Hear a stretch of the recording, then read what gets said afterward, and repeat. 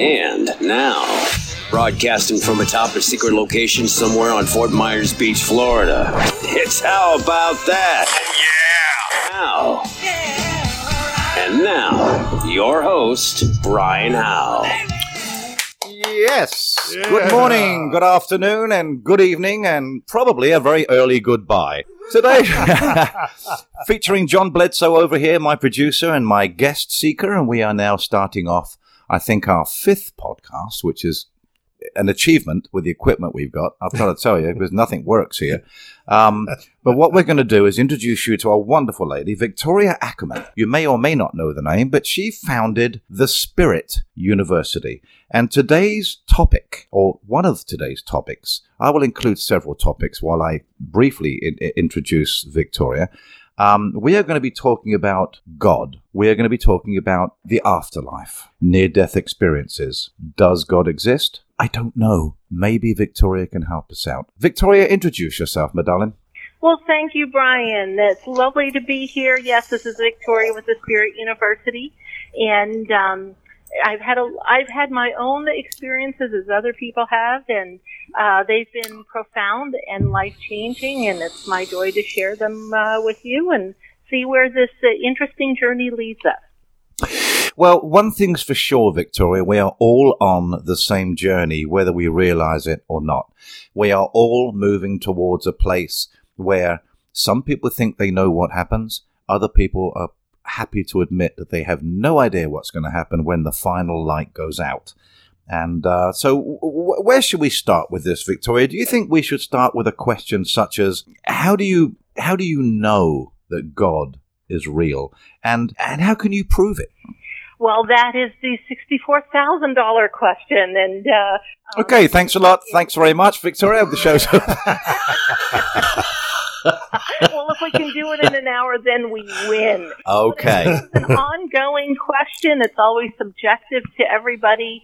The proof lies within ourselves, in our own experiences, and moves into faith and trust and belief. And I find that over our lifetimes, we can find some definitive answer within ourselves because God pursues us. He seems to constantly be initiating and seeking for us to come to Him and know Him. You could say God, you could say the infinite spirit, the goodness of the universe, whatever reverberates with you. But He wants to be known, I believe. We were created with the intention that we would know Him, and He surrounds us with evidence of Himself and keeps that question, that very question of His existence, squarely right in our face. That's interesting that you say that, because it's a tough one for me. It's a real tough one, because I think religion. Now, I do like what you said about, be it God or a form of what you believe in, and I do believe that evidently something happened.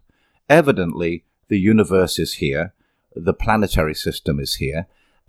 I think the big debate, really, Victoria, is, was it built with an intelligent design, or did it happen? And the reason I ask that is because people do say to me, well, the Earth was formed obviously by an intelligent design because of how things interact and everything fits together and everything's wonderful. But then I have to ask that question or answer that with, well, if God is a person or a single being, how did He get it so wrong? When I say wrong, I mean 99% of the wildlife and the things that existed on Earth from the get-go have now been eradicated. They've gone. They outbred or didn't breed enough. Does God get things wrong? Well, maybe they weren't wrong at the time, but I don't know if I'd call it wrong, but perhaps they've moved into something that needed to be. The dinosaurs are gone, and then they made room. When a door closes, another window opens, and it leaves room for growth. And that's what our lives are. It's growth. Our journey through life, finding that we are not just impermanent body, but a everlasting soul that moves on and continues its education, if you will, and its transformation into a better and better experience.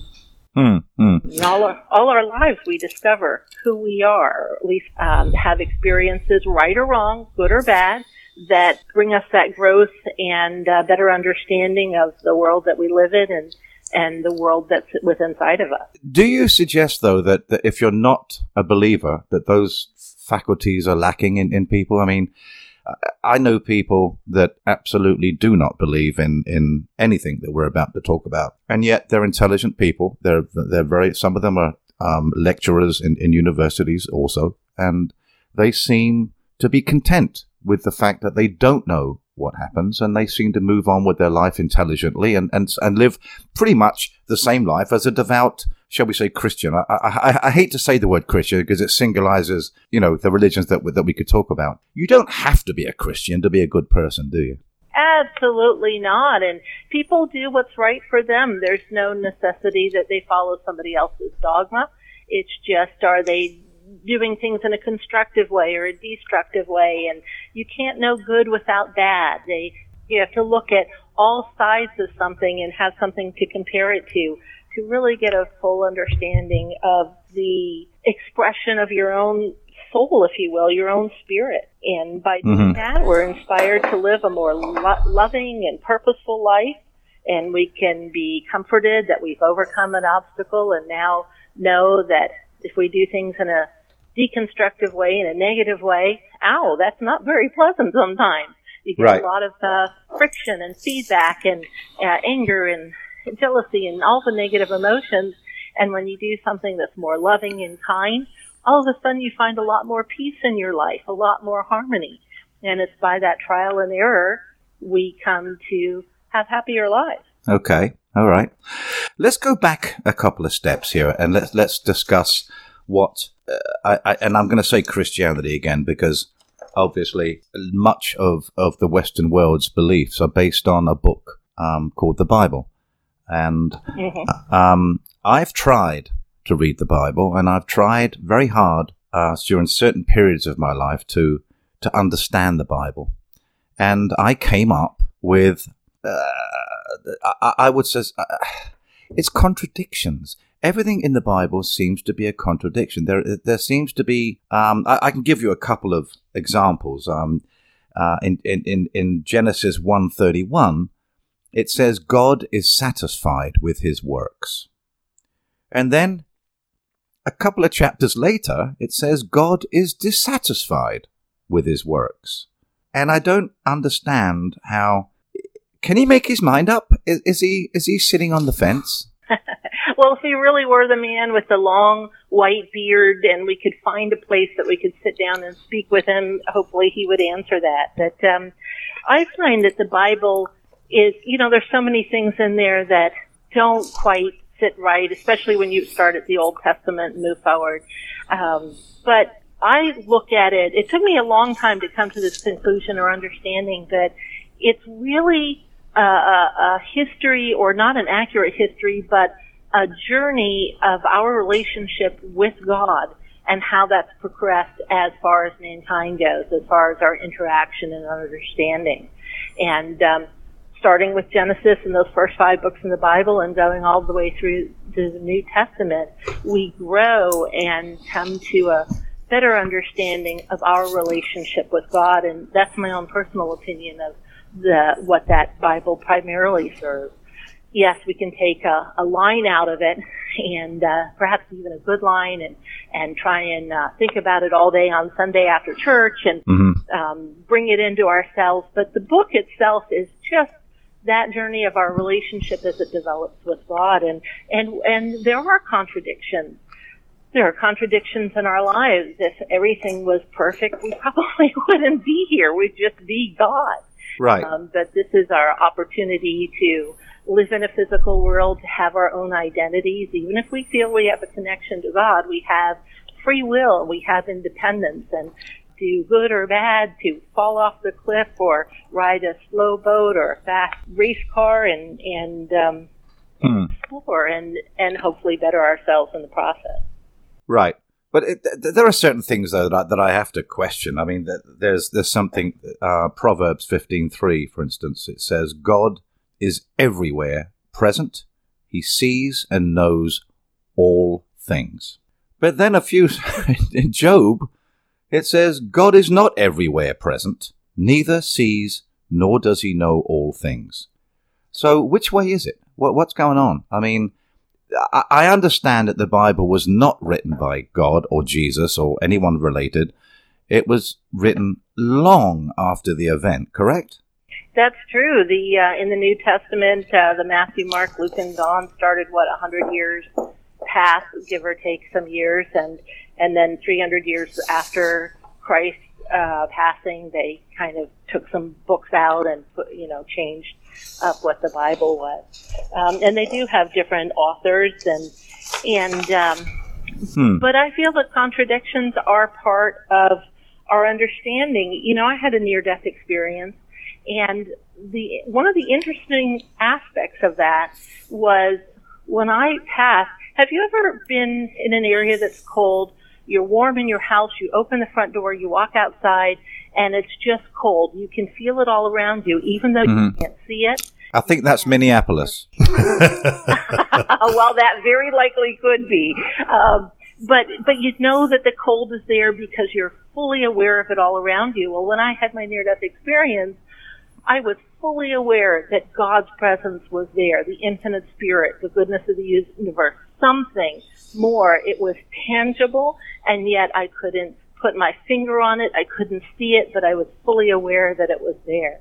And to me, that's I didn't know that when they say God is love or Jesus saves, some of those things are literal. But God is love, and it's a presence that you feel on that other side, or it's a presence we can feel within ourselves.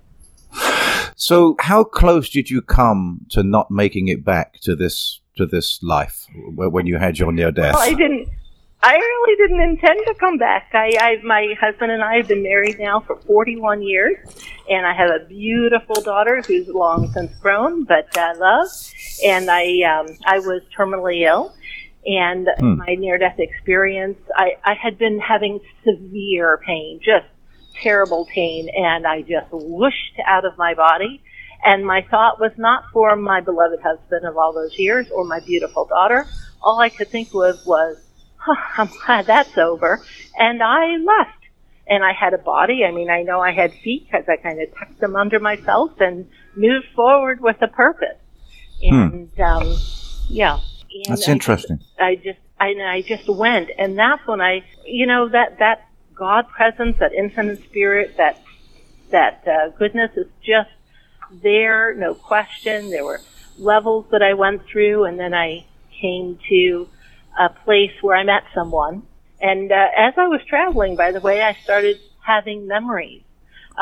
This is familiar. I understand life, what life is really about now. It's not that go to work, come home, eat dinner, go to sleep, get up the next day, and do it all again. There's a bigger picture, a deeper meaning to life. And there was somebody who stopped me, and they kind of just put up their hand, and it made me realize I wasn't quite done with all the things that I needed to do, and like a rubber band, it snapped. Right. I've got friends that have experienced the same thing, but they were using acid. But I mean, it's not that I'm proposing that everyone should try it, but what did you see? Who was it you met? Was it somebody in a physical form, or was it just an aura, or something that you felt more than actually saw? The interesting thing, it was as though this physical life that we're living right now was the dream. And that was much more vivid and much more real, being on that other side. And yes, I did meet someone they were a person, and they were dressed. They had that, I think they call it a Nehru collar, a shirt. They were wearing leather shoes. They were sitting at a table, and they were sitting. And, they moved their hand up. I could see their hand, and I recognized them not as someone I knew in this world. In other words, it wasn't a grandparent or a loved one who I'd known here in past, but it was someone I fully recognized and remembered. And I guess they acted as my conscience, making me stop before I couldn't go back, and making me realize this really wasn't my time. I hadn't intended to come back, but I still had things to accomplish and more learning to do. And once the moment that I said, oh, yes, within myself, I'm really not complete, boom, I was back. So are you suggesting that you actually met what we call God, or maybe one of his assistants? Obviously you have to register to get in, right? So I think I myself did not go that far. I know other people have. We've had people at the Spirit University who come and talk about traveling all the way to the source. They've had many near-death experiences. There's always markers in those near-death experiences that's a commonality where you can say, yes, this seems genuine. It's not a dream. It's, it's very, very real. Someone like Dr. Eben Alexander, he's a neurosurgeon. He was a teacher at Harvard, and he had meningitis. He had it for a week, and there's just no coming back from that. He actually was taken, the interesting thing, he was taken to his own hospital, and they had funeral arrangements ready, and they said there's just no hope. And during that week, my near-death experience was perhaps 20 or 30 minutes. His was a week's worth of experience, and he was able to see the source, as so many people do. I just didn't go that far. So what did he tell you?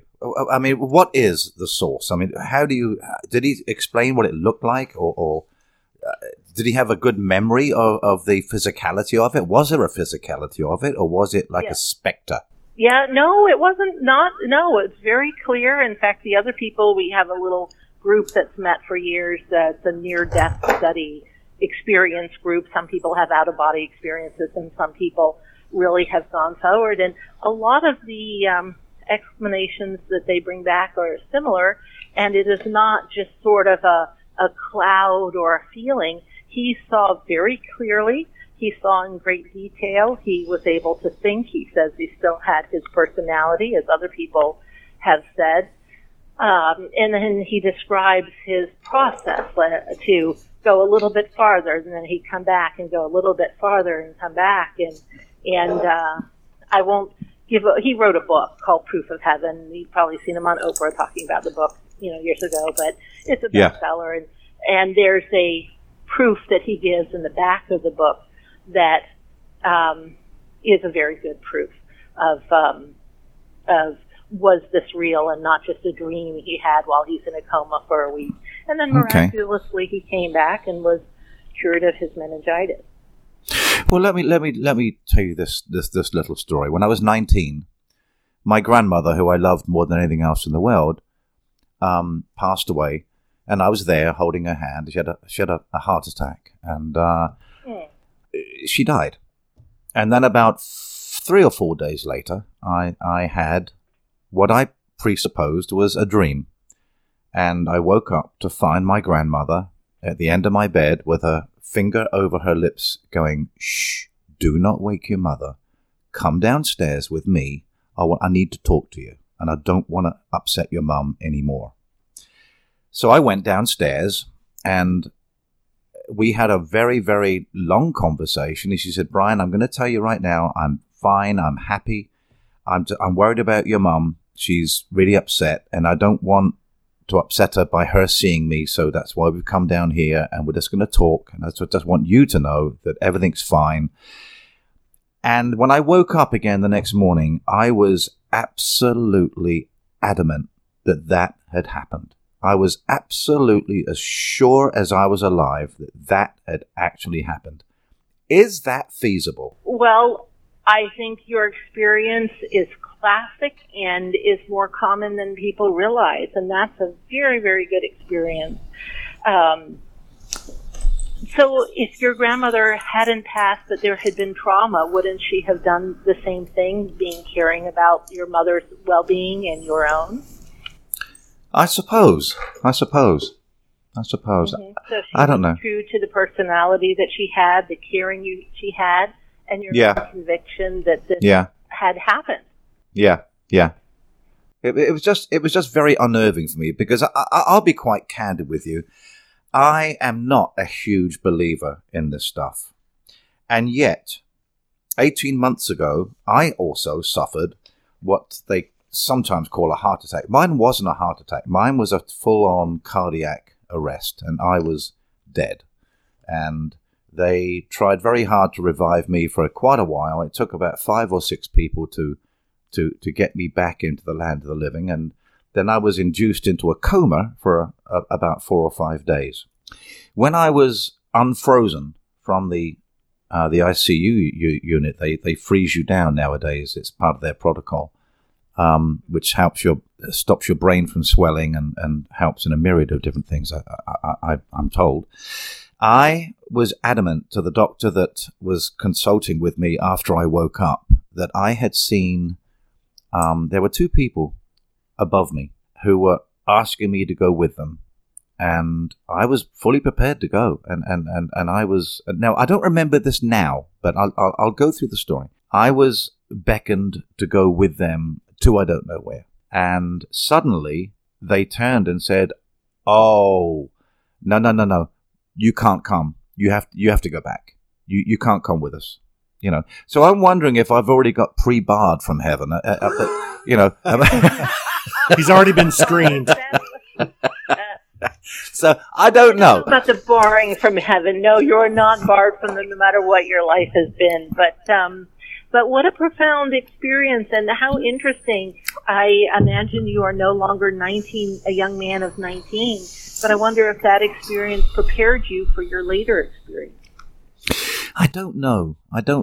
I'm still not a big believer in life after death. I think it's a wonderful concept, and I would love for it to be true, as would anybody. And I think the burning question for any child when they first start to think about existence has to be, why are we here? What is the purpose of having a life? What is the purpose of having a death? What happens? Is there something after? And is there any proof whatsoever of there being a life after death? Like real concrete proof? I guess there can't be, can there? Well, of course there can. You know, I used to be an electrical engineer. You can't get more proof-driven than that. Everything's mathematical. The numbers have to add up. And now I work with mediumship and have had a near-death experience. And everything I do works with evidence. That's where my comfort zone is. Not everybody needs that, but I do. So yes, you can. And as far as being a believer or not, I don't think that is necessary. You believe what is right for you. You had an experience. It was part of your life. Perhaps the first near-death experience prepared you for the second. Perhaps it was just there so that you wouldn't move into greater grief and could comfort your mother or family. And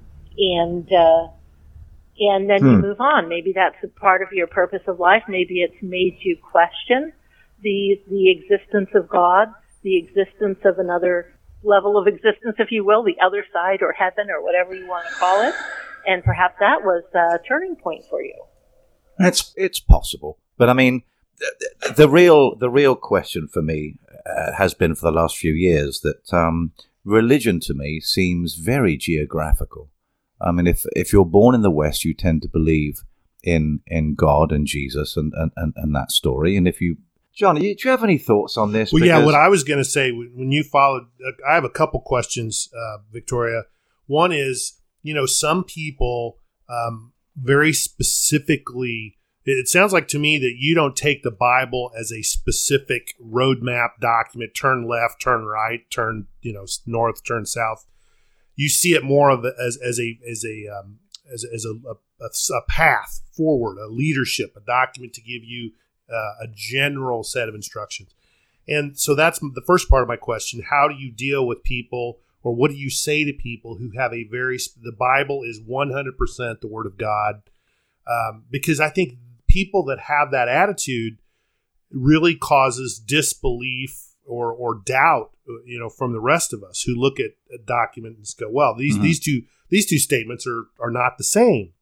And then second question is, do you think that all religions are the same? Do you think we're all worshiping the same God?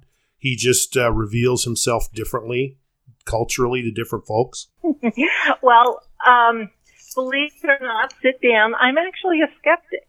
It's just part of my natural personality, and as far as making somebody else move into their own skepticism or not believe something, I find that as we progress as people, we find acceptance of other people no matter how they are. We recognize that that's where that person needs to be to have their experience to move forward.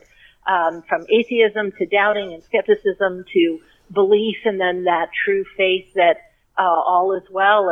And I fully accept people who think that every single word of the Bible is a law. And it's not just the Bible. There's many other religious books that are out there. My goodness, Jewish faith not only has the Bible, the Old Testament Bible, but other books that talk about the Bible. I mean, there's a lot out there, and everybody finds their own way. But as they get higher and higher and move into goodness and love, you find that the door narrows, and you're either loving or you're working on the less good aspects that will bring you into more loving.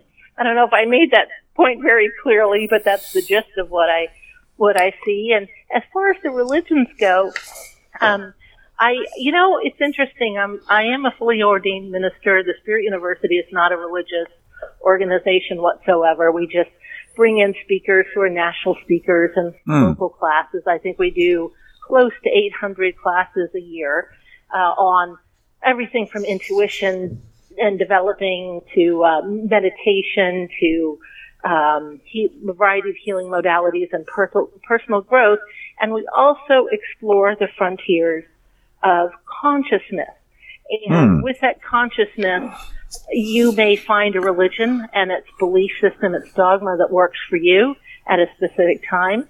But I find that spirituality that runs through all those different religions and different beliefs is really a common factor. So it's just like culture. Somebody may have a very strong belief on something that another person from another culture, another religion doesn't believe, but ultimately, do we have actions that lead to peace either for ourselves or other people? Do we have actions that lead to harmony with ourselves or other people? Or do we kind of get sidelined and start going off the deep end and there's a lot of friction and negativity? I think those are the guideposts that moves us through in our own spiritual transformation. So I'm sorry, Brian, just one more follow-up. And Brian, it's not the John show, but I just had one You're fired, there would John. be no listeners if it was the John. But so in your belief system, resurrection or life after death is not religion specific. I mean, specific. Well, it can be. I mean, humans can be religious people. It's just whether you want to look at it in a religious perspective, or if you want to look into it in a scientific perspective. The man who came up with the term near-death experience in 1974 and 1975 was Dr. Raymond Moody. He's been at the Spirit University 3 times, 2 times in body. He's not passed. We actually live streamed him the last time. but he's both an MD, traditionally trained, and a PhD in philosophy. And I'm sorry, I lost my train of thought with that. I'm thinking of Raymond Moody. Oh, I forgot where I was going to go with that. Don't worry, Darren. Don't worry. Oh, honestly. It was about God and the universe. So. It was just about, It was just about, is salvation or life after death or whatever you want to call it. I know where I was going to go. So Dr. Moody started out looking at it from a very clinical, scientific point of view. And as he moved forward, since 1975, his views has changed, but he is still the consummate medical doctor, and he does look at it scientifically, whereas other people move forward more with just trusting and faith within their own heart and their own belief system and their own awareness and cognitive feelings. So, and people can be anywhere in between. If they're emotional people, they may feel an emotion that this feels right. And some people need to see, hear, touch, smell, and taste it. I happen to be mostly one of those people, so when I do mediumship, I absolutely insist on evidence. When I did my near-death experience, I had evidence after that through automatic writing. You know, with mediumship, am I getting a name? I remember one person I was giving a reading for, and I had told them their mother was here, and I described what they did in their life for a living, brought up memories, brought up the way they looked, and they said, well, what was her name? And I said, oh, I don't have a name. God, they're not going to give me a name. So I said, well, when they give me a name, I'll give you one. And then they showed me a maypole. I'm like, really? So I said, well, I'm seeing a maypole. Well, the woman's name was May. So is that evidence? I didn't get the name May. I got a maypole. But for me, it satisfied me enough to continue on with, you know, my ethics or integrity and saying, yes, I have a genuine connection here. So, and the same goes true with everything we do, whether it's seeking God or thinking about near-death experiences and what comes after. Is there an afterlife? Well, yes, I think we can find proof, but we have to have the proof that works for us. Okay. Let's deviate just a little bit here and talk about the power or lack of power of prayer. Many people, particularly on Facebook, I've noticed this year that people are always posting, please send prayers to my auntie. She's not doing it all well or whatever, or whoever it is. And then many, many times, a few days later, you know, people are sending in hundreds of, you know, prayers sent, I'm sending prayers, and you see all the messages beneath the request. And then you find out a few days later that the person actually did indeed die. And then you see another myriad of answers to this. And people say, well, it wasn't God's will. It's this is how God wanted it to go. So I know that if I was God under those circumstances, it's really odd. I mean, why are they wasting my time with these prayers if I've already preordained that the person's going to die? Why bug me with this stuff? I've got other stuff to do. Don't hit me with all these prayers because I want her to die. Do you know what I mean? Do you believe that there's an afterlife, or are you not sure and you just think when your physical body ends, that's the end of it? I'll be honest with you, I don't know. But I'm also very equally comfortable to not know. But if there is an afterlife, what is it like? I mean, do you have evidence of that? I mean, can you tell me? I mean, I thought I was going to go to an afterlife, apparently, according to this doctor. But I still find it very hard to believe. I find it really... It's not rational to me to suggest that me, little old Brian Howe, is going to go flying off somewhere and have an eternal life. I mean, how busy is heaven? How busy is that place? I mean, it must be packed. It's a big place on earth, and, you know, conversely, it's a big place in heaven, too. They say, as above, so below. You know, Eben Alexander, not just only mentioning him because I'd mentioned him before, the neurosurgeon, he talks about the power of prayer. He said when he was in this huge near-death experience, he was aware of the prayers, and they did affect him. And when he came back, without being told who was praying at what time, he was able to tell them, this person was praying for me about halfway through the week, and this other person, and it does make a difference. They say it's the power of prayer. Even if you believe that our lives end at the moment of our physical death, well, there's the power of prayer within the goodwill you send to the person, that your loved one that has just died. So the person praying receives a benefit from it's an expression of their compassion or their caring, if you will. That I totally understand. So for the power of prayer to work, it's more of benefit to the person believing that they're helping the person for themselves. You know, I mean, there was a study done, and I had the book, and I'm sorry I can't give you the facts on this book, but there was a book that had a chapter about the power of prayer. And there was a hospital a few years ago, it's got to be 10 years ago or something, that had about 20 patients. And without telling any of the patients. I think it was probably a terminal ward of a hospital, and the power of prayer is very important in that environment, of course. And many people were told to pray to God, their God, and the other people were told to pray to a milk carton. And the ironic thing is that the same amount of people recovered that were prayed via the milk carton as were to their supposed God. So what does that suggest? I mean, I'm sure these things can be rationalized in some way, shape, or form, but does prayer, I mean, if there was a God listening to prayers, how does he do it? How does he sit there? I mean, there must be millions and millions and millions of prayers a day ricocheting around the walls of heaven, and he is supposed to listen to all of them, and he's supposed to answer them, and he's supposed to, because it does say in the Bible, if you truly do believe, prayer will work.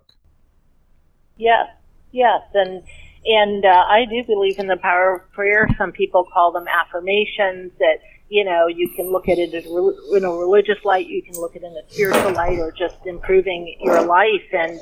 And we do have the placebo effect. We have it with medicine, where you take a sugar pill and all of a sudden you make yourself come better. But does that mean the sugar pill had no effect on you? Well, no, it doesn't. Your belief that sugar pill works is something that is what it is. Perhaps the real medicine, the aspirin or whatever it is, isn't the thing that gives you the most relief or the repair. It's your belief. It's our own spirit or soul bringing that into about. We're co-creators, so we're creating our good health.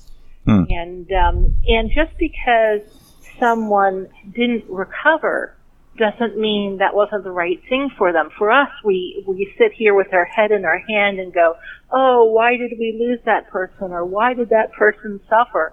My father-in-law had that experience with my mother-in-law. She had a stroke, and it was debilitating, and it limited her severely. And his thought was, if there is a God, why did he let this horrible thing happen? Well, over the time that they had left, he started to become a caretaker, which he'd never been in his life. And over that time, he started walking in her shoes, at least to some degrees, and had a lot better understanding of what it was like outside his own world of the business world. So why do bad things happen to good people? Well, I don't know if I would. I mean, they are bad in that they're horrible or they're painful, but ultimately there's a gift in that experience if we just can put the rest of our emotions aside to see that gift. And when we get past it, and we turn around and look at where we've been, we can say, that was worth it. I understand now. I'm a better person for it. I get that.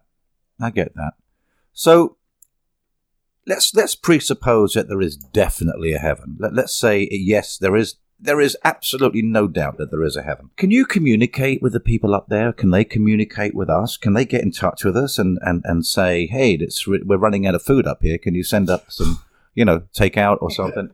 Or we're getting a little thirsty. I don't know. I mean, can you communicate with those that have supposedly gone before us? Well, I mean, I see it almost every day, and I do it myself, but it's something that works for me. Until I had my near-death experience, I was aware peripherally that was out there, but it really wasn't my time for it. I was more interested in running business and making money and raising my child and so forth. So when it became time, I focused more on it, and I think, and then when people are in times of need, maybe that's their time to focus on it as well. But yes, I do feel you can. I'll give you an example. I was in an automatic writing class after I had my near-death experience, and that's where you just sit down with a piece of paper and you unfocus your mind and you let words appear on your pad. You do little scribbles, and so everybody else in the class starts to scribble madly, and I'm like, what is this? So I made my little circles on the pad of paper, and after an excruciating long time, everybody put their pens down, and they said, how did you do? And I said, it didn't work. They said, let me see your paper. And written in the middle of my scribbles, quite clearly, it said, hello, something like, hello, Victoria, if you do this writing, I will be able to speak with you, or guide you, or help you. I couldn't believe it. And so then I spent the next half of the class questioning it. Well, how do I know it wasn't me? How do I know that that's real? And I just dominated the class. And the instructor gave me his proof. He says when he was connecting in with his guides, his loved ones on the other side, he took a photo, put it on the shelf in his kitchen, put a big piece of driftwood in front of it, stepped back, and he says, if you're real, move this picture. And nothing happened, and he went to bed. And he came out the next morning, and the driftwood was still there, but the picture had come over it, and it was on the floor lined up with the tile. Well, he's telling me that, and for him, that was his proof positive. For me, I'm thinking, well, you live next to a train track, or, I didn't see it. That didn't prove it for me. So after I was leaving this class, it was 9 o'clock at night, I'm on a dark road heading home, and a car pulls up next to me, and it and I are the only cars on the road, and I couldn't see in the car. It had blacked out windows, and I'm thinking about, how do I know that was real connection? And as it moves forward, I forgot to say that the person that I met in spirit in my near-death experience, I call him Heart with Two Wings. It's part of his life lesson for me that I needed to lighten up my heart. But that was my name for him, was Heart with Two Wings, before I really remembered what his name was. And as that car pulls forward, the license plate said Two Wings. And I just and then it drove off. And as I'm recognizing that, I live in the state of Florida. Well, in Florida, you have one license plate you can only have one license plate that says TWOWNGS. And then what's the likelihood that would end up in my city, in my county, and be out that specific night at the exact time I'm driving it, directly after having an experience that I'm questioning, was that a real communication? So for me, that was my proof. I could tell you statistically how incredibly unlikely that would be, to the point of absurdity. But that doesn't mean that my proof worked for other people, or my instructor's proof worked for me. I think we have to find our own proof. And you were talking about praying. You can pray for goodness, you can pray for good health, you can pray for wealth, you can pray for wonderful things, but you can also pray or put out an affirmation to receive your own proof, if that's what you're seeking. And if you don't need the proof, well, then just keep going in the status quo that you have. That's what works. Yeah. I'd like to try an experiment, actually, while we're here live on this thing here. And what I want to do is, I don't know if it's God, or it's a force, or a supreme being that we send these messages to see if they exist. But I'd like to say to the supreme being right now, if I want evidence, I am seeking evidence. I need to find evidence. So what I suggest, if you do exist and you can hear this, which I presume you can, if you're all-seeing, all-being, and all eternal, kill John. Thanks. Kill John for me, please. Holy smoke! Well, my wife would be happy, but she'd be very happy. Yes, from what she tells me. Yes. But no, John's still fine. He's still. Yeah, John. Yeah. Hello. I'm not feeling well all of a sudden. I have a suggestion for you. You can I received my sign by seeing a car with an exponentially unusual message back to me. And I've seen it when I've been thinking about angels. I see a truck that has angels in it, and I see a sign that has angels, all within the period of 90 seconds, and a third one too. But what you might want to do is be conscious of the signs that are sent to you. Be conscious, be looking for that sign, and be open to it. So you're thinking about, are angels real? And you see a sign that says angel, and 30 seconds later, if you see another sign that says angel, and the third one 30 seconds later, and you go, no, I guess there's no angels. So they look for the signs and the information. Right. Well, I have a good friend who suggests that the way her mother communicates with her mother has died, but she says that her mother communicates her by virtue of feathers, and if she sees a feather, she knows that that's a message. I mean, that seems a little bit desperate, you know? Well, no, it's not. Butterflies, ladybugs, birds, feathers, a cloud formation, and it does not mean that somebody in spirit has moved the clouds around to make a symbol that has deep meaning for you. But you might feel this touch on the shoulder or this feeling to just look up. You look up and all of a sudden you recognize that there's a symbol up there that has meaning for you. Right. And sometimes they'll come in your dreams.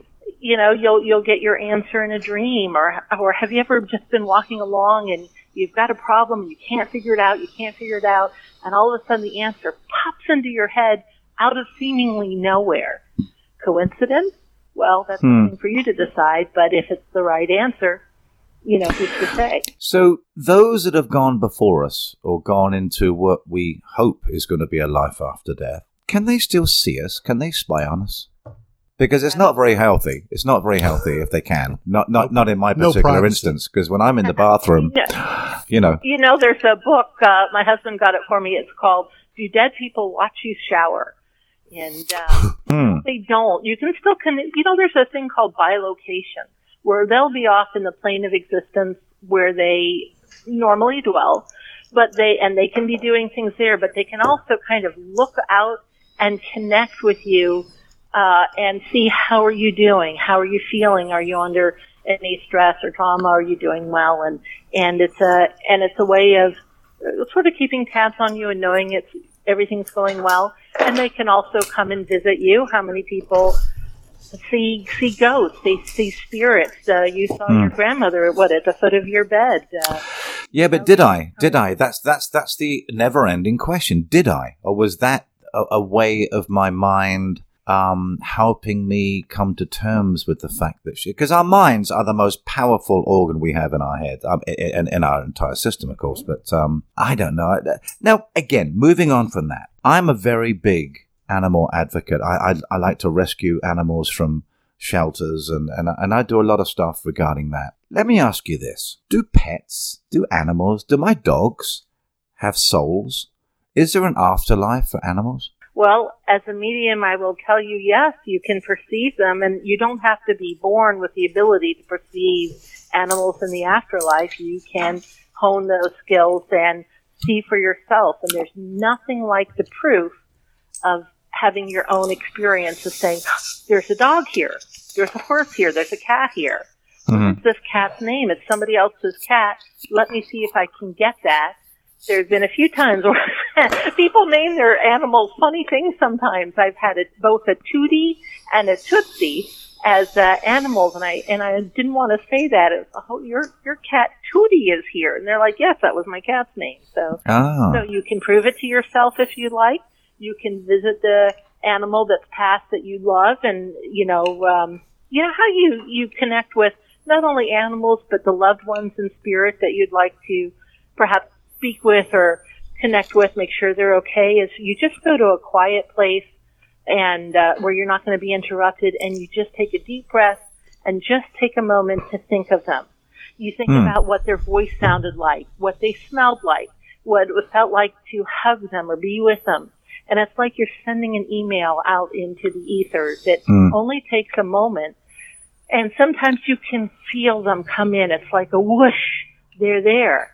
And and even if you don't feel that, don't worry about it. Just move forward and clearly in your mind or out loud if nobody's around, say what you'd like to say to them. You know, are you all right?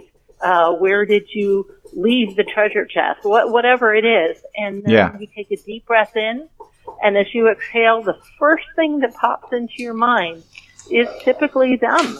And it may not be what you expect, but it may be the right answer or what you need. Okay. So as simple as that. Yeah. Makes perfect. Well, it sounds to me like you dabble a little bit further than I thought you would. It sounds to me like you like to really investigate that. And so, are you like what is the word? A medium? Can you do that? Can you, like, if I were to come to you, would I be able to sit with you and you could let me speak or have some sort of I don't know what the word would be. It wouldn't be a conversation per se with my grandmother, for instance. It can be an interaction, and yes, that's what mediums do, is you have a conversation, a two-way conversation with the intelligent life on the other side. Not all psychics are mediums. Some people just get a feeling or knowing, or they use a tool like a pendulum or tarot cards or something. Right. They don't know what the source is necessarily. They just use it as a doorway to open into their own innate intuitive skills. But mediums, that's what we do. Is we you can see them. They say, "What do they look like?" I said, "Well, he's got kind of bushy eyebrows." I say that with respect, and he's got a little red tint to his hair. Well, I would love to. I would love to meet you, and I would certainly love to have. And I've never done it before. It's not something that I've ever really considered doing, but I am genuinely interested. But is it considered witchcraft by a lot of religions? I mean, is it taboo? This psychic medium stuff by certain religions? I mean, I don't know either. I mean, I'm just asking the question. Victoria, I was raised Lutheran, and maybe I mistook this, but I was always kind of, I always got the feeling that when you started talking about, speaking to the dead, and that was kind of something I needed to stay away from. Mm-hmm. Did I mistake that? No, there are so many. Before I became an ordained minister, I had such trouble because there were so many different religions with different beliefs. In other words, one dogma in Lutheran was a little bit different than the Methodist, which was a little bit different than Episcopalian. And you find a belief system that works for you, because not everybody wants to even think about passing, dying. That's not just, they have enough trouble just thinking about living. So my best friend was Lutheran, and it works for her. It's her lifelong religion, and more power to her. But for those who are seeking their own form of proof, then mediumship does exist. And I will tell you, yes, you can go to a medium. Yes, you can go to a psychic. They're all over the place. There's national people. There's local people. You probably have one within a few miles of your home, wherever you are, at least somebody who's intuitive of some way. But I will tell you, you can also connect with, communicate yourself if you so choose. And bear with me. Let's do a little quick experiment. I suggest you close your eyes, just take a deep breath. You do not need to get into any type of altered state. And picture in your mind's eye, with your eyes closed, a green frog. Just picture that green frog. Look at the color. Notice the texture of its skin. See if you can feel any weight to that frog.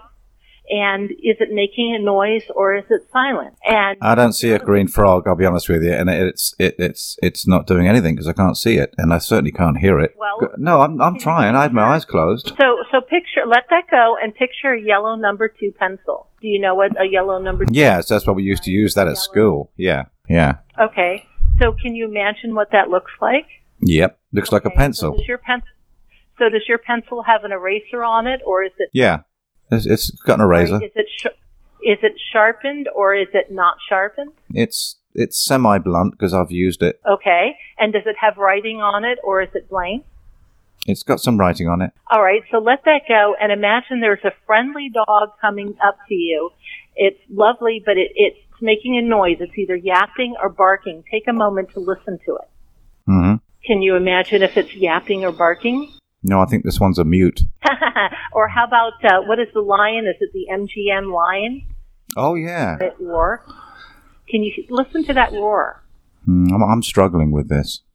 All right, well, that's okay. Let that go. Now imagine you've got a little plate in front of you, and it's your favorite piece of pie, whatever that is. Take a fork in your mind's eye, take a piece of that pie, and see if you can taste that pie.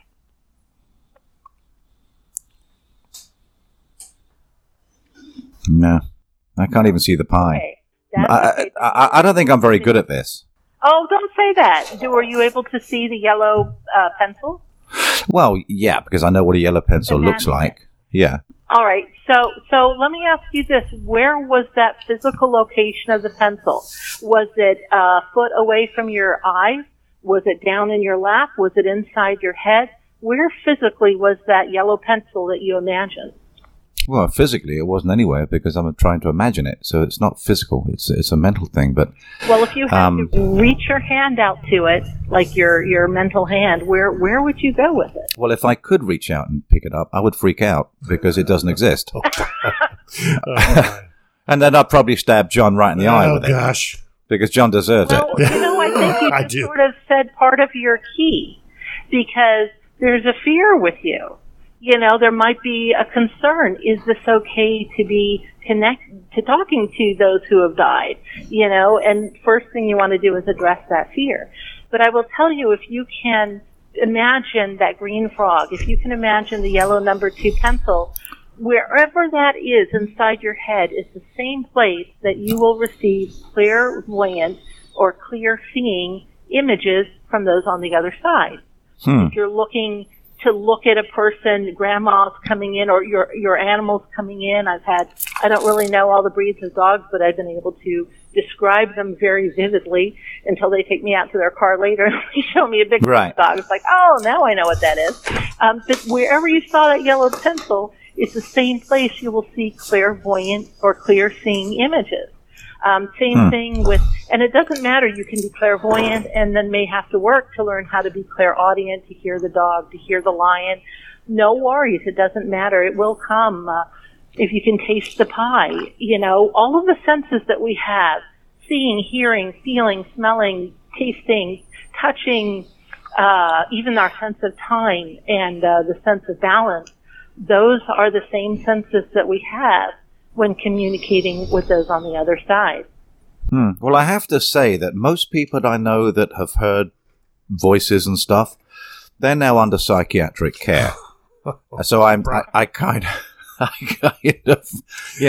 I have trouble with this aspect of it. I mean, why hasn't my mother contacted me after she died? Why hasn't my father contacted me after he died? Have you contacted them?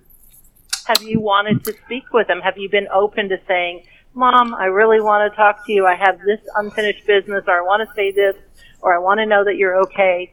Either send me a sign or let me know you're here.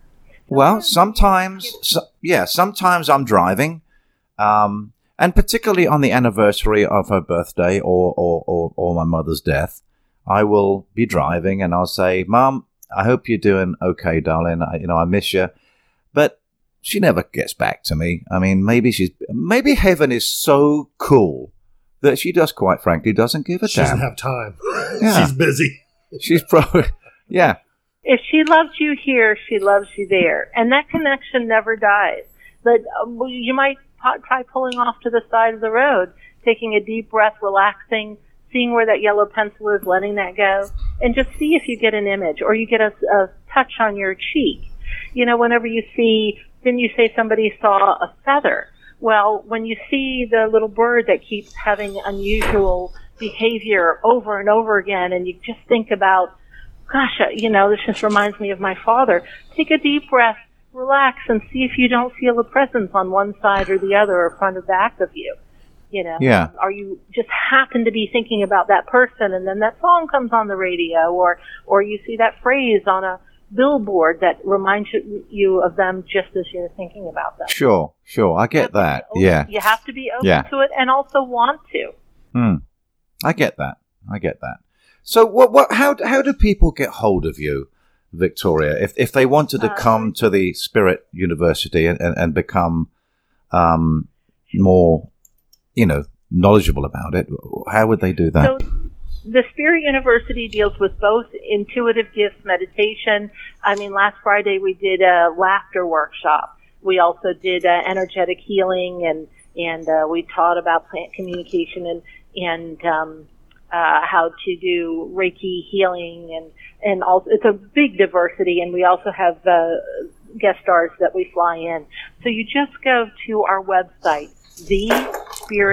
U, like the letter U, or thespirituniversity.com.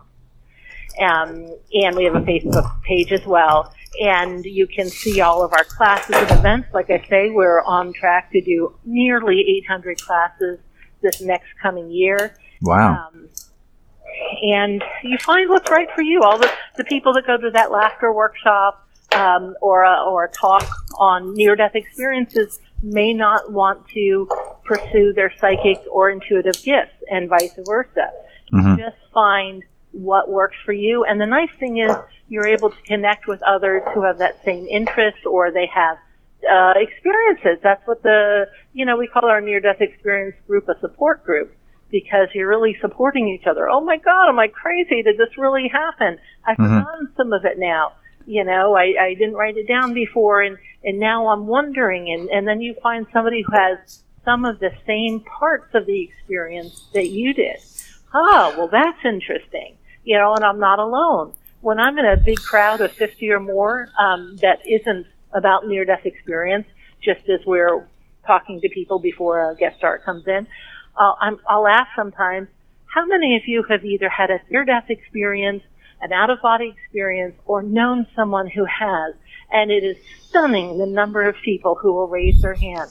25 to 40% very often.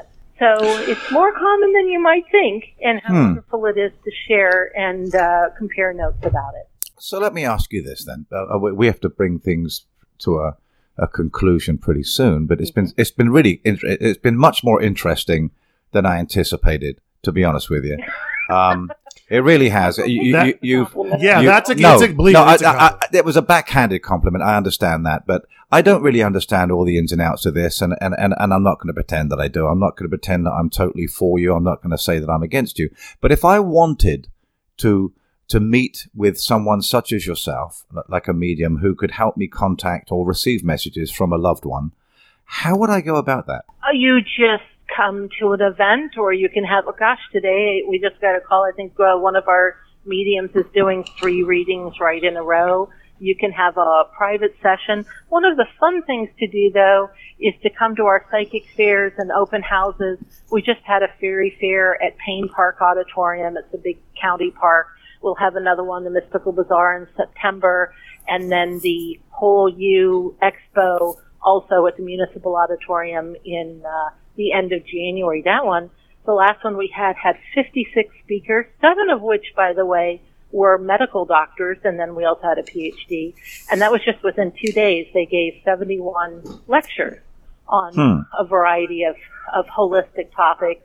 The Mystical Bazaar that's coming up is more on the intuitive, spiritual community. So you can go to an event like that. We have these little psychic fairs here, maybe 100 to 400 people that have lectures all day. It's a big whopping $5 to come in, and then if you want to get a reading, you can pay like $25 for a reading. And there's a whole bunch of different type of readers. Some use tools, some are mediums, some are palm readers. So you can kind of test out maybe 4 people and see which one works for you. The person that you really relate with, you say, oh, I got some evidence here, or I like the way that they spoke to me, it was clear. So those are fun ways to explore communication. And you can also take a class and maybe you have some apprehension about it. Well, you need to talk to the other students there or the facilitator and express what you're feeling. I think this is all crap, but I'm interested. Yeah, yeah. Well, no, I don't think it's all crap. I do not think it's all crap, because obviously there's many things. I do believe that there are many levels of existence, and I do believe that there are different frequencies, because that's obvious. There are definitely different frequencies that we can't hear, and we can't see most of the spectrum of light that is predominant on this planet. But you have medical doctors who can testify that they know that there's a life of traditionally trained MDs. We have one that's a psychiatrist who's an MD who once in a blue moon will come and read angel cards at our psychic fairs that I was just describing. And she teaches a class once in a blue moon on energetic healing. We have a psychologist who is a medium, full-on medium. In fact, I just referred her to someone to do a reading, and it's more prevalent than you would think. It's a shame that not everybody accepts it, but that is their journey. And I could just go on and on. But anesthesiologist, I did a class last Saturday. Everything you always wanted to know about teaching Reiki, and Reiki healing is a form of stress reduction and also healing ourselves. And sometimes I'll get medical doctors who come in, they're anesthesiologists, dentists come in quite often, and they don't really advertise, I'm the Reiki doctor, but right. They do it. There's a permission, you kind of ask psychically, is it okay if I send you some energy before you go under for surgery?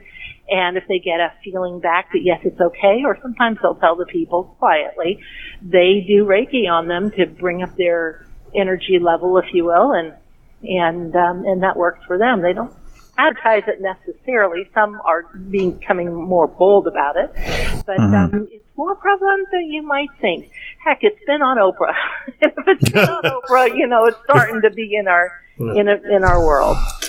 And this is amazing. I've just got a message sent to me on my cell phone. Thanks for your podcast today, Brian. My wife had a cardiac arrest, as you spoke of, but it was over a half an hour to get her body breathing with no brain function. 3 days on life support before I had to pull the plug, and it's left me very, very distraught. We were married for 42 years. I know of the cold state you talked of, but wanted to say I do believe I've seen signs too specific that I feel was her letting me know that she's okay. Too long to describe, but I was wondering how long you were out before they revived you. Well, that's an interesting question, Tom, and I'm sorry to interject on what you were saying, Victoria, but I don't know how long I was out. I don't know. It could have been 5 minutes. It could have been 10 minutes. I really, truly don't know. But that's interesting. The people suffer this death thing regularly, obviously. Many people only die once. I'm going to have the misfortune of doing it twice. Well, nobody gets out of here alive. We're all nobody does. Nobody in one way or the other. Victoria Ackerman, I applaud you. You've been absolutely marvelous. The Spirit University, look it up online, please. And please, if you have a final word, now's your chance. Well, I hope our talk today has helped those grieving the loss of a loved one. Mm-hmm. If they're curious about what happens, when we die, or pondering their own mortality, if you will, or just trying to live a happier, better life. I hope some of the doors that we've opened will leave them with a little bit less fear about this impending death, that it will come sooner or later, hopefully much later. Mm-hmm. And more importantly, it's inspiring them to live a more loving and purposeful life, and give them some comfort about themselves and their loved ones, their family around them. I wish everybody well, and thank you, Brian. It's been a privilege and an honor. Thank you very much, Victoria. Thank you so much. Absolutely great. Brilliant. Fantastic. Thanks a lot. Yes, thank you. Goodbye, everybody. We'll see you next week, 2:00. Don't forget.